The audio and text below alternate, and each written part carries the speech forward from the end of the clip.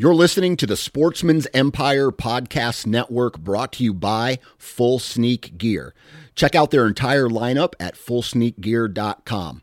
Also be sure to check out our entire stable of podcasts at sportsmansempire.com. New from Moultrie Mobile, the Feed Hub offers first-of-its-kind cellular connection and control for nearly any spin cast feeder on the market. When used with the Moultrie Mobile app, you can monitor feed and battery levels, run feeders on demand, receive alerts when feeders are clogged, and remotely adjust feeding times. The Feed Hub is ideal for anyone who maintains feeders. Remove the guesswork and save time by planning feeder maintenance before you drive to your hunting property. For more information, visit MoultrieMobile.com. You're listening to the Sportsman's Nation Podcast Network, brought to you by Interstate Batteries. Now, there are thousands upon thousands upon thousands of Interstate Battery retail stores all over the United States. So whether you need a new truck battery, which, by the way, I've heard that they are some of the best in the automotive industry, right? A truck battery, a car battery.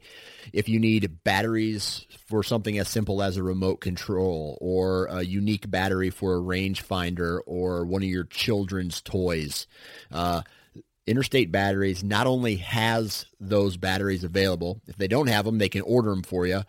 Or if you need to find out more about a specific battery or the specs of a specific battery, stop into their retail store and talk with a battery specialist. These guys are very knowledgeable about what products they offer and what it is that you need for whatever battery you're looking for. So stop in to a local retail store or visit interstatebatteries.com to learn more about their company, the batteries that they offer, and a whole bunch of other stuff. So check out interstatebatteries.com. Interstate Batteries, outrageously dependable. Welcome to the Land and Legacy Podcast. We're your hosts, Adam Keith and Matt Dye. This is your number one resource for all things land. If you're interested in conservation, habitat management, hunting strategy, and rural real estate, this is the podcast for you.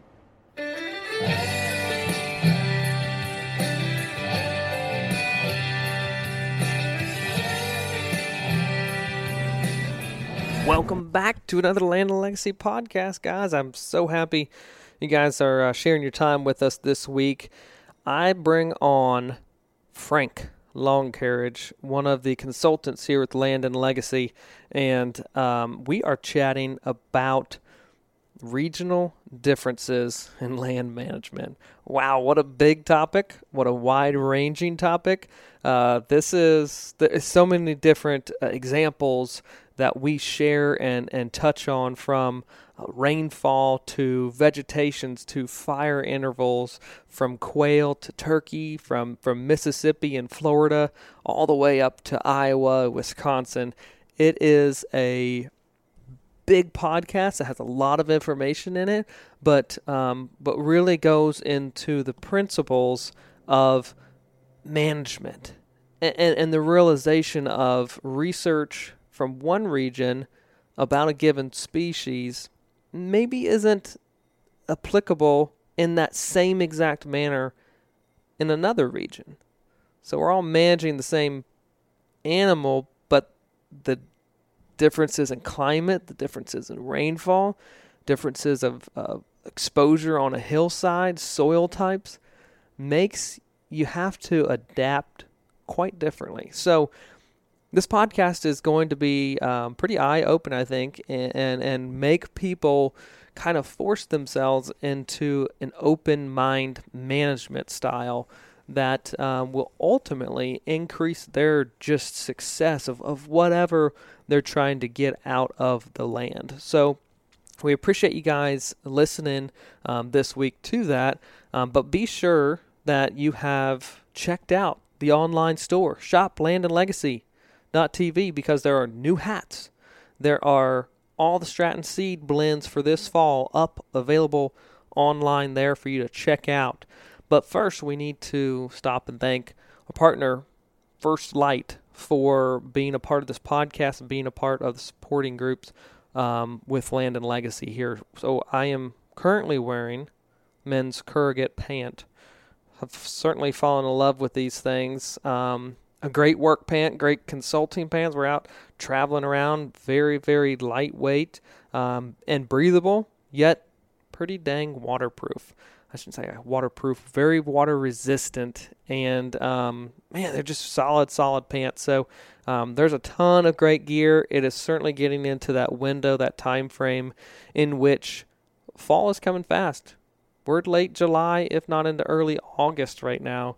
And so we're months away or weeks away from a lot of adventures this fall happening. So if you guys need gear, go to firstlight.com and check it out. You'll love it. You'll love what you use, love what you see. Be sure to read the descriptions because there's various specialty pieces out there that they do offer for specific types of hunts or specific weather. So make sure you get the right pieces. Reward yourself. Go out there, firstlight.com. All right, well, I do have the man, the myth, the legend. Frank Long Carriage is on the podcast with us this week, and I'm excited. I'm always excited for our conversations, Frank, because I feel like either you've got something brewing in your brain or I've got something in mine.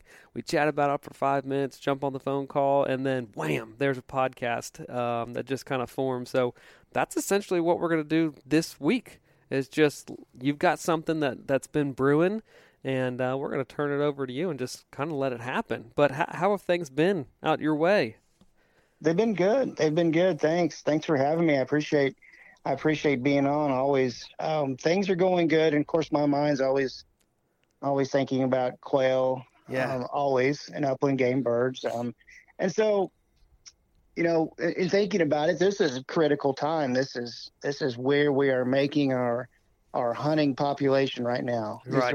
This is the time when the hens are nesting, pulling off broods. Brood survival is super critical. And a lot of that is dependent on precipitation, as we've talked about in past podcasts, and the importance of, depending on where you're at in the quail world, and we'll talk about that more. But in where we're at, sort of in the range east of Kansas, rain can be a detriment if it comes at the wrong time of year. And luckily, our June and early July was pretty dry here in this part of the world, which means that brood survival was probably going to be fairly good. We've had some of those, blow up, pop up showers that, dump a quarter to a half inch on a certain place. And so as with anything, anytime you get spotty rains like that, you're going to have variable brood survival across your landscape. But overall, and based on the number of reports that I'm getting of people seeing broods, I'm excited about that. And speaking of that, quick shout out to one of our landowners, or a landowner in Western Kansas, on which you and I did a consultant trip last January. He's reporting seeing lots of quail broods in the places where he did the brood patches and did the recommended management. And so that's always exciting to hear. Yeah, and I think we did seeing results. We did a podcast, I believe, on that trip too, or on our way back. So if you guys want to go and listen to kind of what those recommendations were in great detail, what we were seeing as we were on site, and then what was recommended, and then now put into place, not probably completely, but just from a quick, spring into summer, he's experiencing great success. And that's the cool thing about it, Frank. And that's why I love managing open landscapes and doing simple techniques right out of the get-go, is because you can experience and see changes very quickly. And that's exactly what he has been experiencing. So it's definitely good to get that feedback, get those pictures, and continue to just kind of help develop and work, remotely here, but just through text and conversation. That property is well on its way to being fine-tuned from a bird mecca, from what it seems like.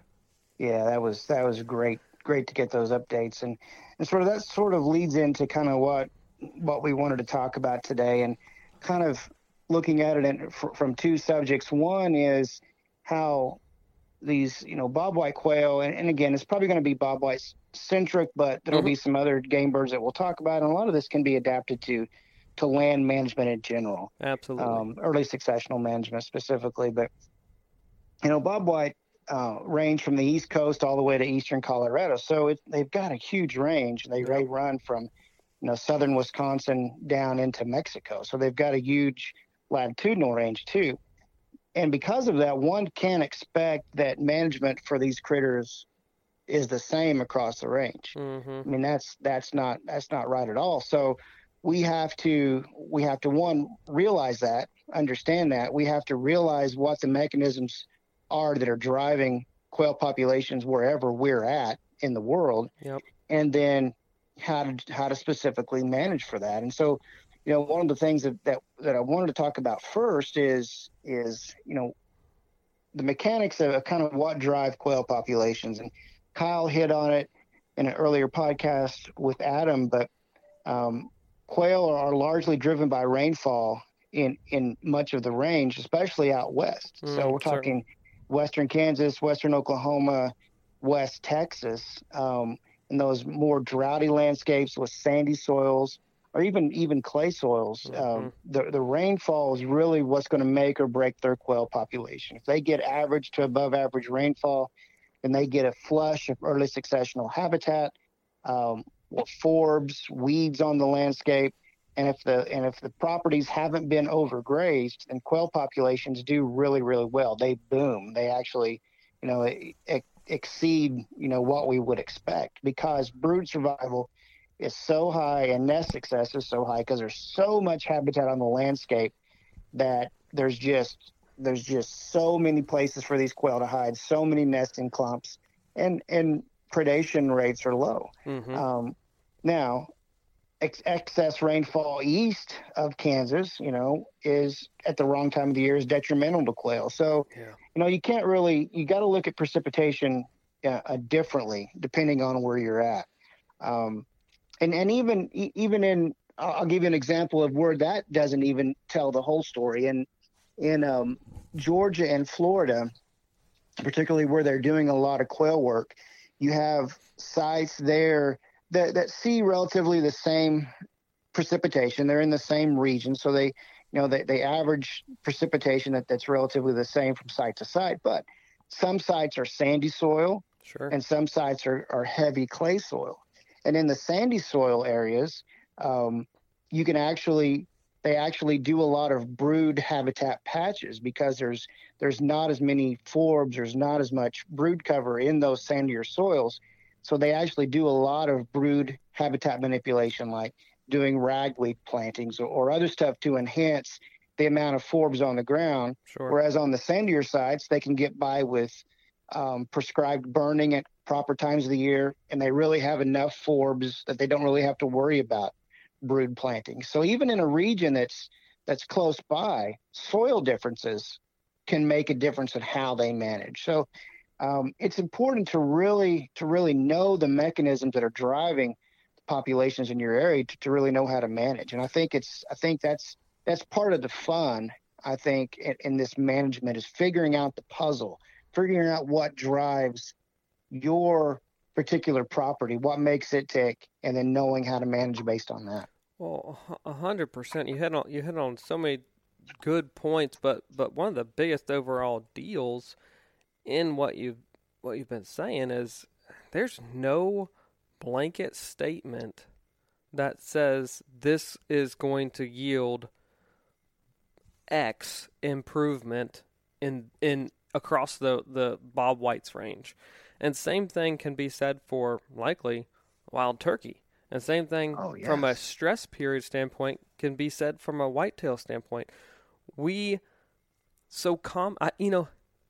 say as divided as the hunting community is or can be in some certain situations, they're still so well connected. And so like social media, hunting groups, clubs, things like that, like everybody talks about things that they're passionate about. They share observation, they share success stories and failures. So like despite there being like, different groups and categories, we're all still very well connected and do share a lot between each other. But when that happens, I think what often, let's say, is left out of that equation of sharing information is where they're located at in the country. Uh-huh. And that plays, obviously, taken from what you just said, a humongous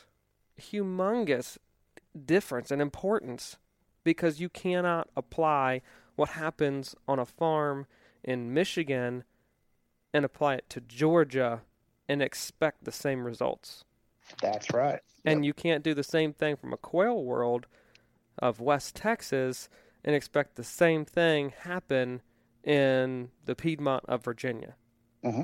It's you're managing the same species, and I think we've talked about this on the podcast before, and it just holds, I guess, a lot of weight.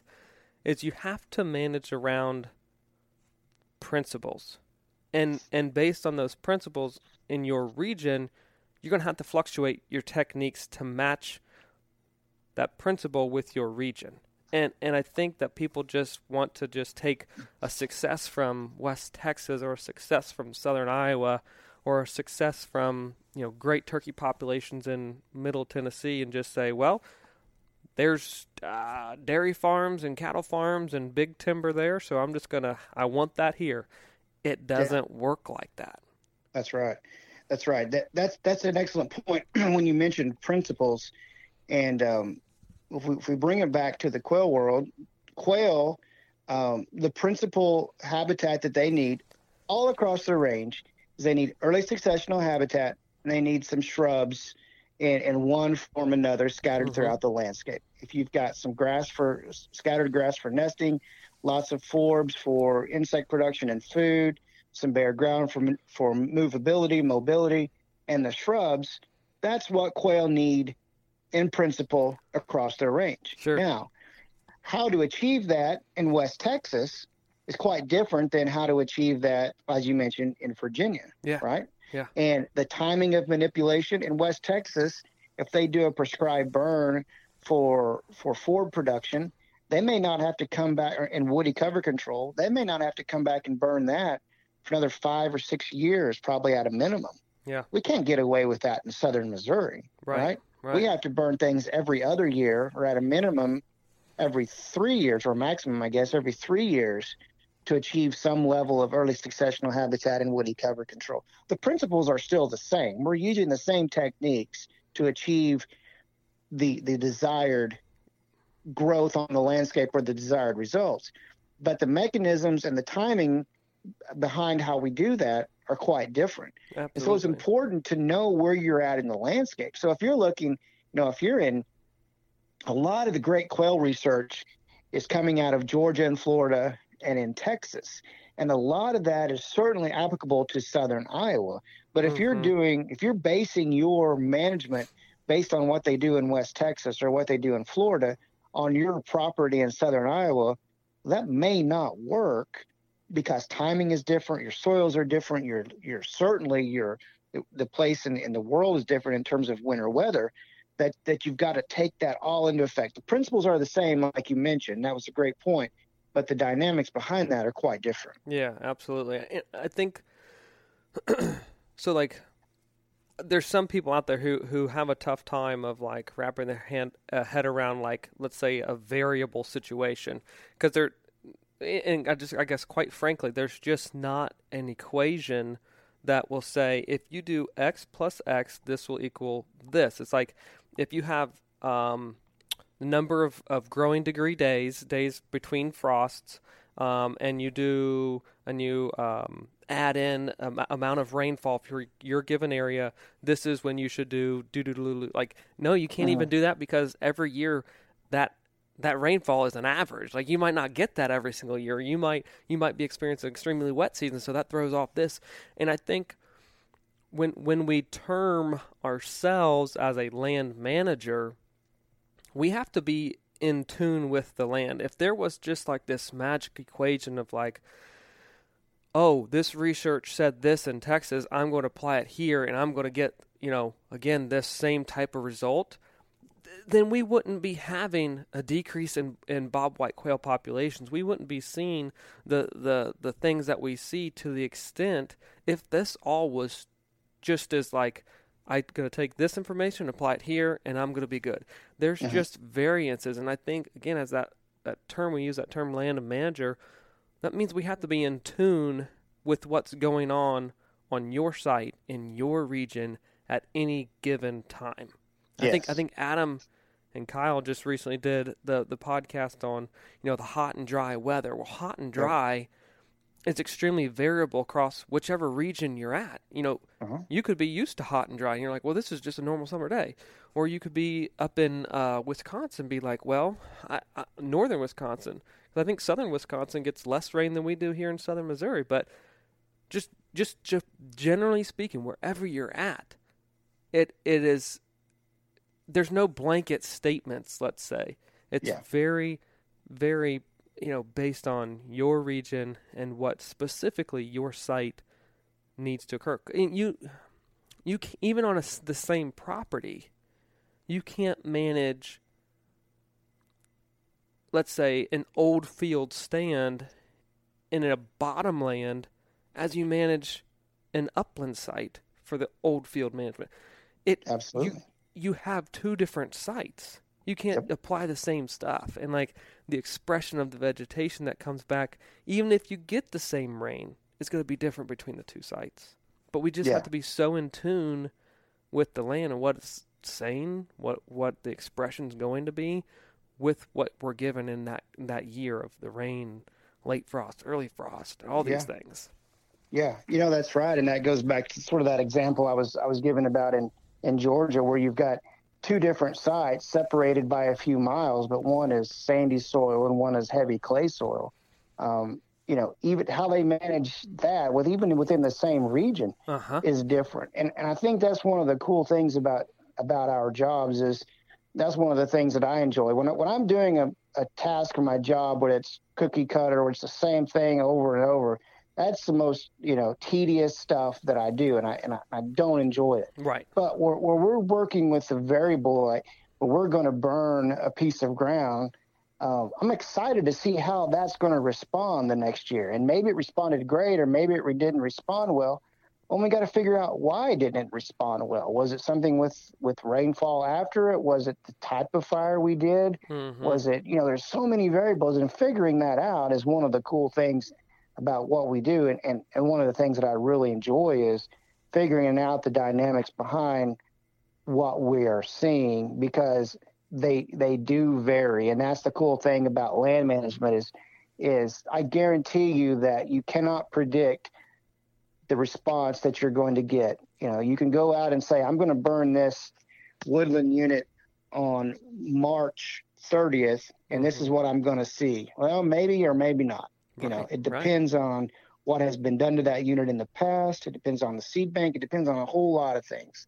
So that's one of the coolest things about it and it's also a frustrating part about it, right? Because you're expecting something and you may not get it. I'm like, dang, this didn't work, and it's frustrating, but it's a learning experience. Every time we apply a prescription to a piece of property, it's a learning experience. We're going to learn something from that. Mm-hmm. And from one year to the next, you're going to have those variances and the way the seed bank is going to respond.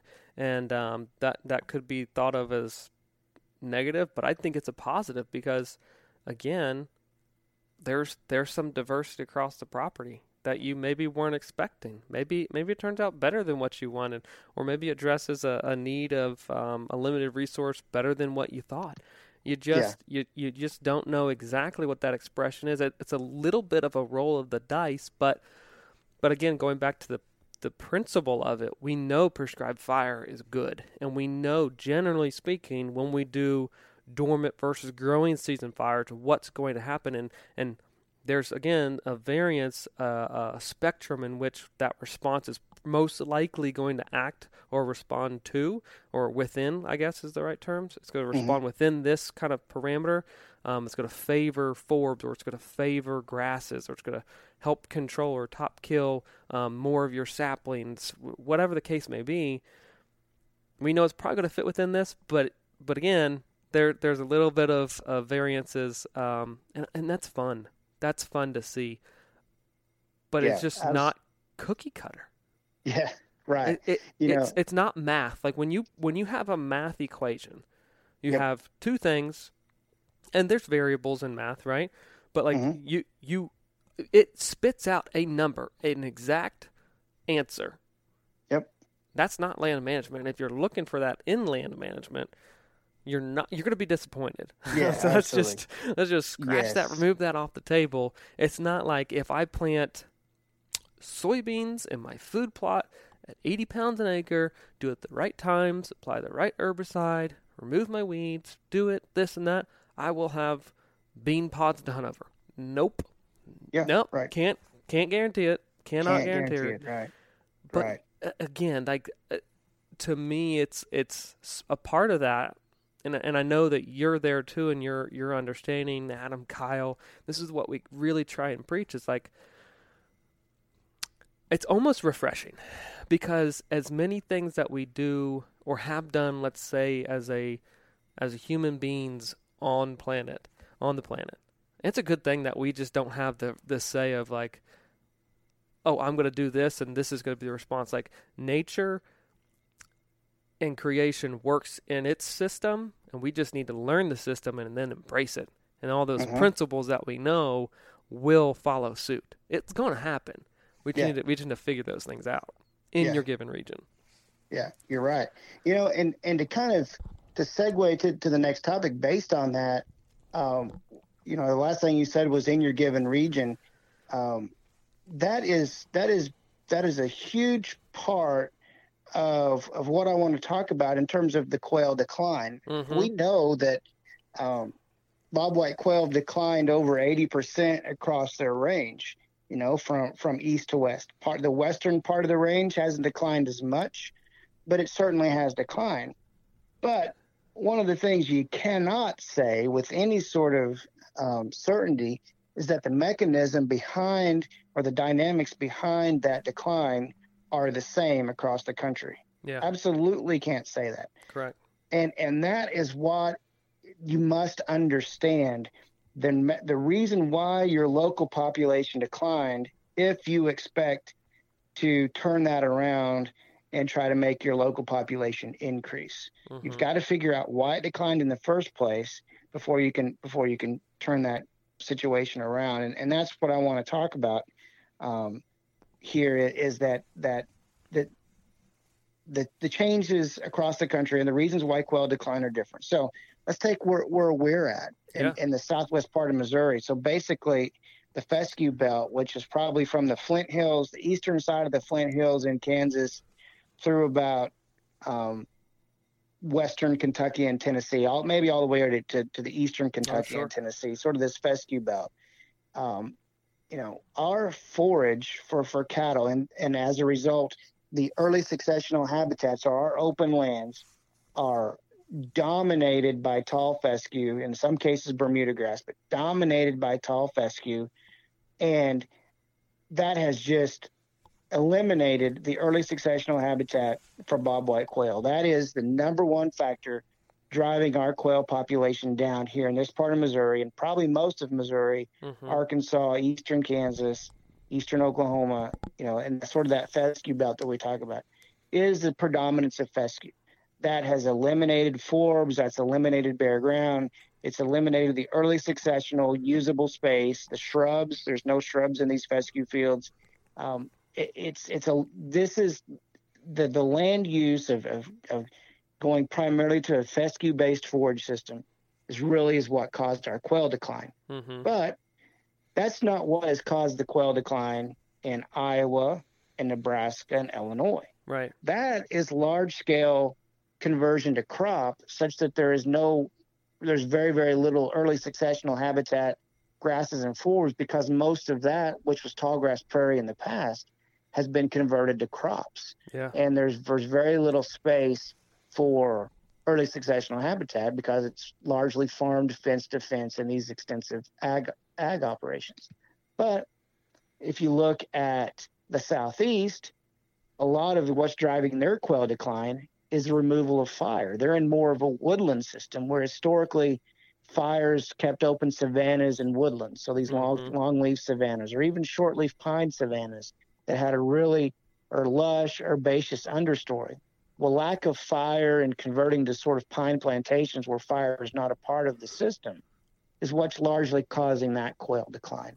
So 3 different regions still seeing quail declines, but 3 different mechanisms and dynamics that are resulting in that decline. So it's important to realize that there's different dynamics operating on this one tiny bird to cause it to decline, and you've got to figure out where you sit in the landscape to figure out how you can change it. And there's a lot of overlap of those, like even within those regions, of fire, of herbicide, of crops, of pasture land. Those are general reasons why across those let's say given regions that you described. But I think Mike Chamberlain, and I'm applying a phrase that he said regarding wild turkeys, but again can be applied to probably Bob Whites and just their fragile state. It's a death by 1,000 cuts, and as a total population, there's many different reasons as to why they do it. But in what you're saying is, hey, in these regions, this is the driving factor. This is the majority, the lion's share of the decline in these given regions of what's happened, what's been occurring, and as a result of that, quail numbers are going down quickly, unfortunately. But you know what? That's right. It's refreshing to me from a standpoint of, when we look at the tools that are part of the decline, if you will. I'm going to say this kind of broadly, but when you look at some of the tools that land managers have access to and use to manage the landscape with, so cattle, so that's bringing the fescue side of things, herbicides, which is bringing in back into the pasture. A lot of people are, spraying pastures routinely just to get grass. Just get grass. Forb's bad. Anything broadleaf they don't want in their pastures, minus some clover. But there's so much clover out there that pops and comes just about every single year, even when you're spraying broadleaves. Then you've got the disc, from crop fields, and then you've got the lack of fire in many of these places, and the axe, so timbering, logging, all those different things. Those are 5 different tools that in all those regions you talked about have played a role in the decline. But the craziest thing about it is, what would we use to bring quail back? Those same 5 different tools in each of those regions. It's not that, if you will, it's a mismanagement of given tools that have declined habitat quality and or removed just habitat in general. There's some place you go to and you're like, there just ain't nothing here. Like there's no habitat. But the cool thing is the same things, if we just use those tools wisely and appropriately, we can help increase quail. It's like this weird dynamic that I don't think people grasp. It's almost like, you've got to be on one side or the other, either, pro herbicide or you hate it, or pro logging or you hate it. Good prescribed fires, good or bad. Cows are good or bad. No, it's not. They're all good in their own realm and put to use wisely. They're all great tools. That's exactly right. That's absolutely right. We can use those same tools. And I think Leopold had a quote about that. There's something about these tools that have caused the wildlife decline are the same tools that can turn it around and cause them to come back. And that prescribed fires is a great example of that. We need logging is a great example for that. Logging is not bad, and tree removal is provides excellent wildlife habitat. But it could also cause a complete destruction of wildlife habitat, where you have these huge clear cuts that are a temporary, loss of wildlife habitat. Now it quickly recovers and whatnot, but you're right about this, about these mechanisms. They're on a spectrum. We need to realize that is all of this land management stuff falls on a spectrum, and how we use it depends on where we use it in that spectrum. Grazing is a great example. We have most of our tall fescue is too heavily grazed. It is too beat down. There's very, very little habitat for grassland birds. But we also have a lot of our prairie landscapes or our expiring CRPs, P areas that are too thick for grassland songbirds, bobwhite quail, pheasants, things like that. But we can utilize grazing to get that landscape back into the condition we want.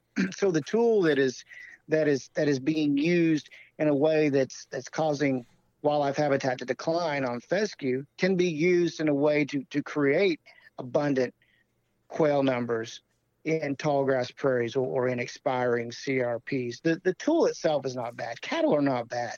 Correct. Cattle, the application of it or how it's used is what is going to be driving the way our land is managed. And so that's something we need to keep that in mind, that these blanket, grazing is bad.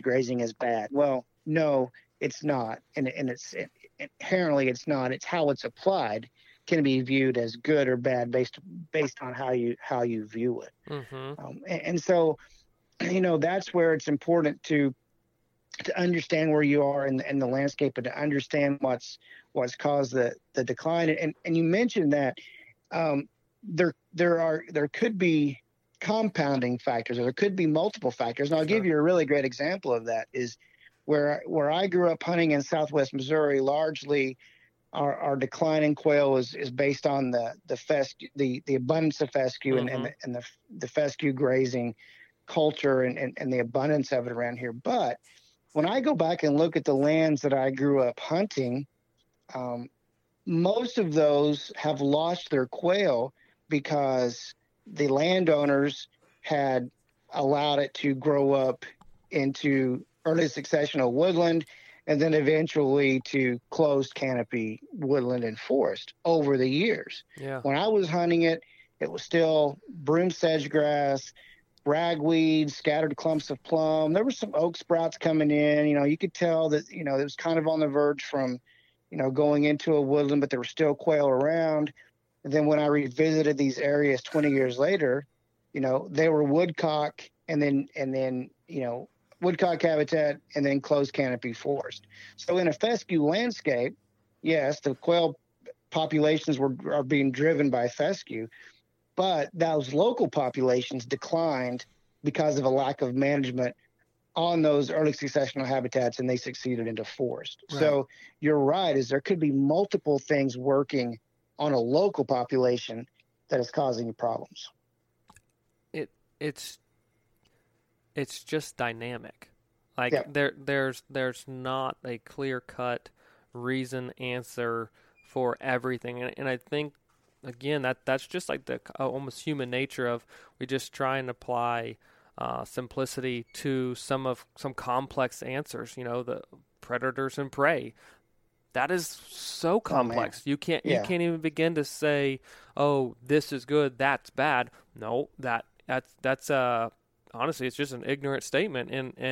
And saying that again, like the cattle example, cattle are bad for wildlife. No, that's an ignorant statement. It is highly variable, dependent upon the forages, how they're grazing, how they're being grazed, what they're grazing itself, and the density. I mean, we could go on and on and on about the dynamics of grazing as a tool, but cows are not bad for wildlife.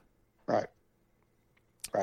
Yeah, it's you've got to have an open mind about all this and not be closed off. And I will admit, when I first started doing wildlife management work and coming in and from college and as an early professional, you have biases, Mm-hmm. and you have things that you believe are absolutes, and that is absolutely wrong. You Right, shouldn't right. go in. You're going to naturally go into these things with your inherent biases. But as what I've learned, and I see it with younger professionals that are getting into it, they have their biases. They have things that they believe are absolutes, but you quickly learn that there aren't absolutes in this world that we're in. There aren't things that are absolute, and but people still do hold their biases. I've dealt with people that absolutely believe that cattle are bad for wildlife and bad for the landscape because of the thing that they are most interested in would be something that maybe cattle would harm in the short term. And no matter of convincing them or no matter of talking to them or debating them will get them to change their mind. And those Sure. people are ones that are unreasonable, and you're probably not going to change your mind anyway. Sure. Yeah. And that's not a good way to go about this. It's important to have an open mind. There are some things that we have found out in our quail study that Kyle and I found out that have completely changed how we manage quail based on what we found on this quail study. If we hadn't have done this, we would think absolutely that the peak of quail hatch is June 15th. Mm-hmm. Well, it's not. And so that is an absolute that we have, that we have had to let go of, and a bias that we had to let go of based on what the data is showing us. And I think that is important. You've got to approach this with an open mind, be willing to learn, be willing to adapt, and you're going to be a lot more successful if you do that. Well, I think that's a really important thing, and I was going to share that as well. And I don't know if that's a bold statement or whatever, but I would say that the degree of how open your mind is, there's a strong correlation to the success that you'll have as a land manager when managing for improved either wildlife populations, what have you. Yep. If you have a closed mind, you're limiting your success and growth and the land's growth, which I think we all owe it. There is a land ethic out there that we should all be striving to improve and work to, I guess, just simply improve the land itself. But if you have a closed mind when it comes to land management practices and the tools that we have access to, you are the limiting factor. It's not the land itself. It's your willingness to be creative, try different things, have an open mind to new research, change your ways. That's the limiting factor. It's not the land. Restoration, we've seen it. I know you have, Frank, just incredible restoration examples across the country of land. You're like, wow, I did not think we'd get that expression back. I didn't know if that land was too far gone or what. Mm-hmm. It happens. It'll come back. We can do it, but we just have got to be flexible and open-minded with it all. Yep. And a good example of that was sort of what we talked about when we opened the podcast, when we gave the example of the landowner that was seeing good numbers of quail this year in his brood patches. I think when we approached him with the idea of, hey, you've got some native warm season grass here that you planted, let's go in and kill it all, spray it, disc it up. I think he may have wanted to throw us off his property there at first because, like, what do you mean? I'm killing pheasants out of here. I'm killing big deer. But to his great credit, he was open-minded to understand the science and see, these juvenile quail, these juvenile pheasants need lots of early successional forbs. They need lots of bare ground. This tall grass isn't doing them any good at that stage. I need to add more of that. And my quail and my deer are going to benefit because there's going to be so much more forage for them to access that, hey, I'm going to give it a try. And so he was open-minded and he did it.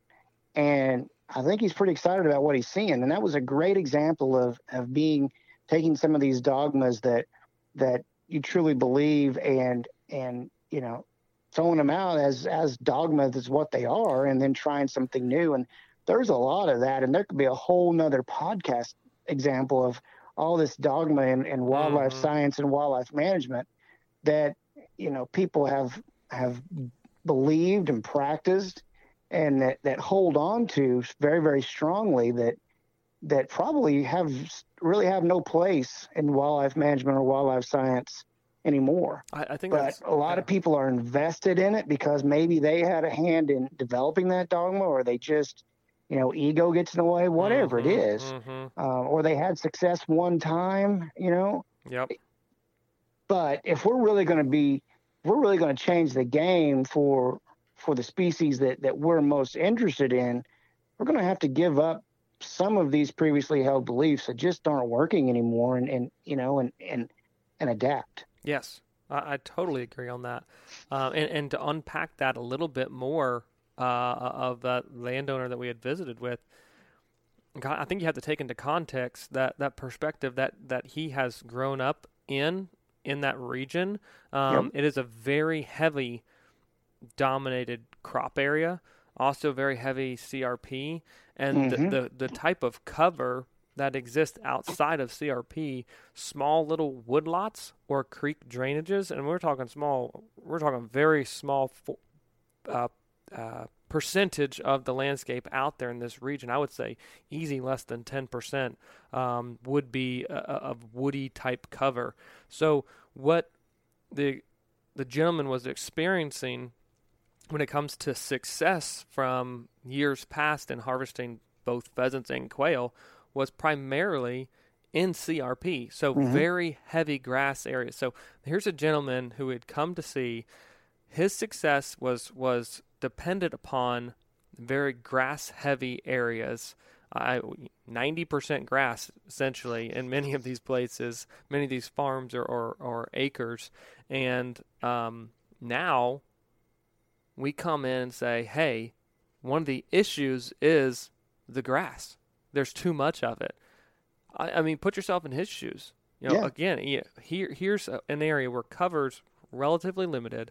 His only success in hunting is focused in and around these areas of cover.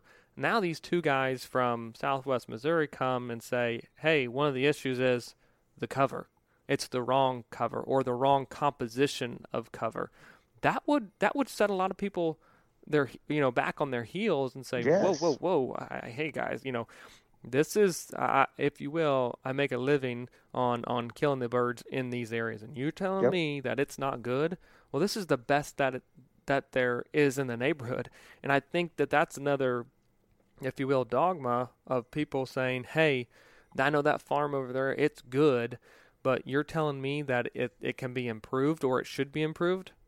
Well, research and science tells us that even though he's being really successful in killing birds on that, 160 acres of CRP, that doesn't mean it can't be better. And we're in the process on that property specifically making it better. And that text update was a very good indicator that removing some of the grass in multiple different ways, whether it was dormant season disking, I think this year he's going to be trying and utilizing some herbicide applications to remove the grass specifically, and burning at different rotations, he will see that increase. And I'm 100% confident in that. But again, we went to a region where, if you will, he was one of the top players when it comes to rearing birds and killing them, bringing guests in, having great success. But that great success is only going to go up, exponentially with these other practices. So if you're in an area and you're saying, man, I kill the best deer, or I've got the most turkeys, this and that, well, again, that is fantastic. But that doesn't mean that it can't be better or that it shouldn't be improved or shouldn't be addressed. There's still most likely weaknesses in that habitat that need to be addressed and be improved. And I think that sometimes we get caught up in like in my region, this is the best of the top caliber. I mean, how do we know that? You can't go around and measure. There's no gauge to measure the potential necessarily of a given track or a given individual within a population. You can't do that. And so I think just in that realm of, hey, even though you may believe you bought into a good neighborhood or a good region, man, if you're settling for what that region tells you is good, you're probably selling that area short, because the habitat in most places just isn't top, isn't the right composition. We talked about the grasses and forbs, isn't the right composition for every species that you're trying to promote on a property. Mm-hmm. So that in itself is a dogma of, I know I'm doing good stuff, but man, it probably we're here to say it probably can be better.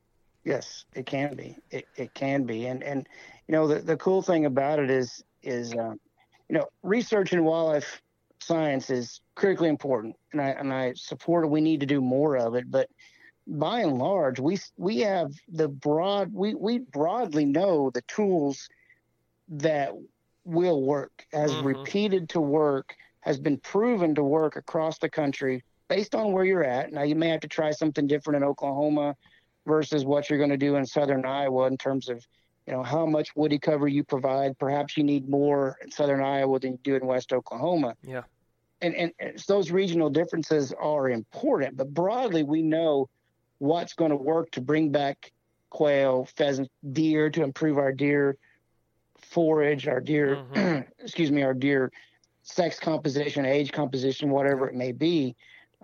So we are in a great time in history, in that we are not back in the 40s and 50s still trying to sort this stuff out, still trying to figure this stuff out. We're in a good place in history. And again, I say that with a caveat, if we continue to need to do research, particularly on things that we don't quite understand, the turkey decline, we don't quite understand that to the level that we need to. Yeah. We need to continue to approach that with good research. But the point is we are in a great place that we sort of know where to go and know what is going to work, and the sort of, to bring that back to the overarching topic of this podcast, is even though we know what's going to work, we know the principles behind what's going to restore populations in our specific land or in our specific region, those may need to be applied differently, or certainly will need to be applied differently depending on where we're at in the country. So this cookie cutter approach will not work. So prescribed fire will work from Texas, West Texas, all the way to Georgia. But the timing, application, the return interval, all that's different. All that's dynamic, depending on where you're at. And it's important to know where you're at in the landscape, where you're at in the world, how you're going to do that. And one of those things we talked about is shrubby cover. Quail are often called a shrub obligate species because they have to have shrubby cover. Well, the amount of shrubby cover that they need in southwest Missouri is different than what they need in north Missouri. So even within the same state, it differs. We can get away. So there's been research that shows that bobwhites can do well anywhere from 5 to 25% woody cover on the landscape, but they're going to do better in, say, southern Iowa if you're on that higher end of that spectrum, because you have the potential to have so much more colder weather and so much more heavy snow than we do in South Missouri, that your shrubby cover component and composition and distribution across the landscape can be somewhat less here in our part of the state versus northern Missouri. So totally. Those are important things to remember, and that when you're looking at research and you're looking at social media posts across the country, you need to take that with a grain of salt and think, okay, yes, that works, but how is that going to work where I'm at? Do I need to plant as many plum thickets on my land as they're doing in Nebraska? Do I need to burn as often on my land as they are in southwest Missouri? Maybe you do, maybe you don't. And that's where contacting folks like us to give a better idea of folks that have done it, have had the experience, that have done it year after year and actually put it on the ground over multiple seasons, can sort of really cut that learning curve way down. I think that's exactly what it comes down to is just navigating and troubleshooting, foreseeing the future, and removing the learning curve for someone to be able to execute these types of disturbances, and at the right rate, the right interval, having the right composition of plant communities out there on the landscape for the species that they want. So like you were just, specifically talking quail there, and I know someone's probably out there like, well, that's quail, guys. They're very fragile, but I'm literally this morning have been working on a property whose main focus is white-tailed deer out of central Mississippi. The property's got both quite a bit of hardwoods, varying ages of pine plantations, and just in pine plantations, we're talking extreme variances in the basal area that these places are going to be cut to, and then we're going to be managing the hardwood areas and vastly different basal areas as well, and doing medium TSI. Some areas are going to be clear cut, some are going to be very open. But what that response is going to then give us is a completely different understory in all those regions or all those areas across the farm. And then at that point, we're still going to be managing, even if it's a 20 basal area on some of these pines, well, we might have some areas that we're burning every other year, and then some that we're burning every 4 years. So even within those same stands, within the same amount of light that those places are getting, we're going to dictate that vegetation response underneath of those overstory pines by the fire. So we're creating the different habitats. So like even in, like, it's just not like, okay, hardwoods, you do this. Well, we're going to be cutting them differently, and then we're going to be burning them differently too. And then in the pines, we're going to be doing the exact same thing. There are different stages, but the end result is I want this to be at that basal area, and then burned on that rotation, and then this one over here at this basal area, and then burned on this rotation. So now we've got the diversity across the whole property. But you look at the amount of growing season that central Mississippi has versus southern Iowa, you're probably talking 45, 60 days at least. Yeah. Longer in a growing season. So the burn rate or the interval is going to be, of course, much less. Yep. We're talking month and a half, 2 months easy of difference in growing seasons. Right. So you think about like the first couple weeks of first month and a half of a growing season in your general area. How much green up occurs there? Now extrapolate that out across the whole growing season. Yeah, we're going to have big changes and big differences from that landscape in southern Iowa versus landscape in central Mississippi, and how we need to manage it for the species, the composition, the plant communities, and the distribution of that across an entire site. Yeah. It changes. And that's right. And that can be daunting, and that can be overwhelming. And as a landowner that may be, an electrician or an engineer or whatever that has just got a piece of ground, that is some daunting stuff. And where do I start? And they wouldn't know the dynamics behind when to burn different stands or what my soil types are across my farm. We did that one consult in southeastern Oklahoma that had different soil types and different slope exposures across the landscape. And so the management was going to be different, even on that same property. Yes. Even within maybe the same chunk of that property, you have glade type with transition into woodland, which maybe transition into savanna.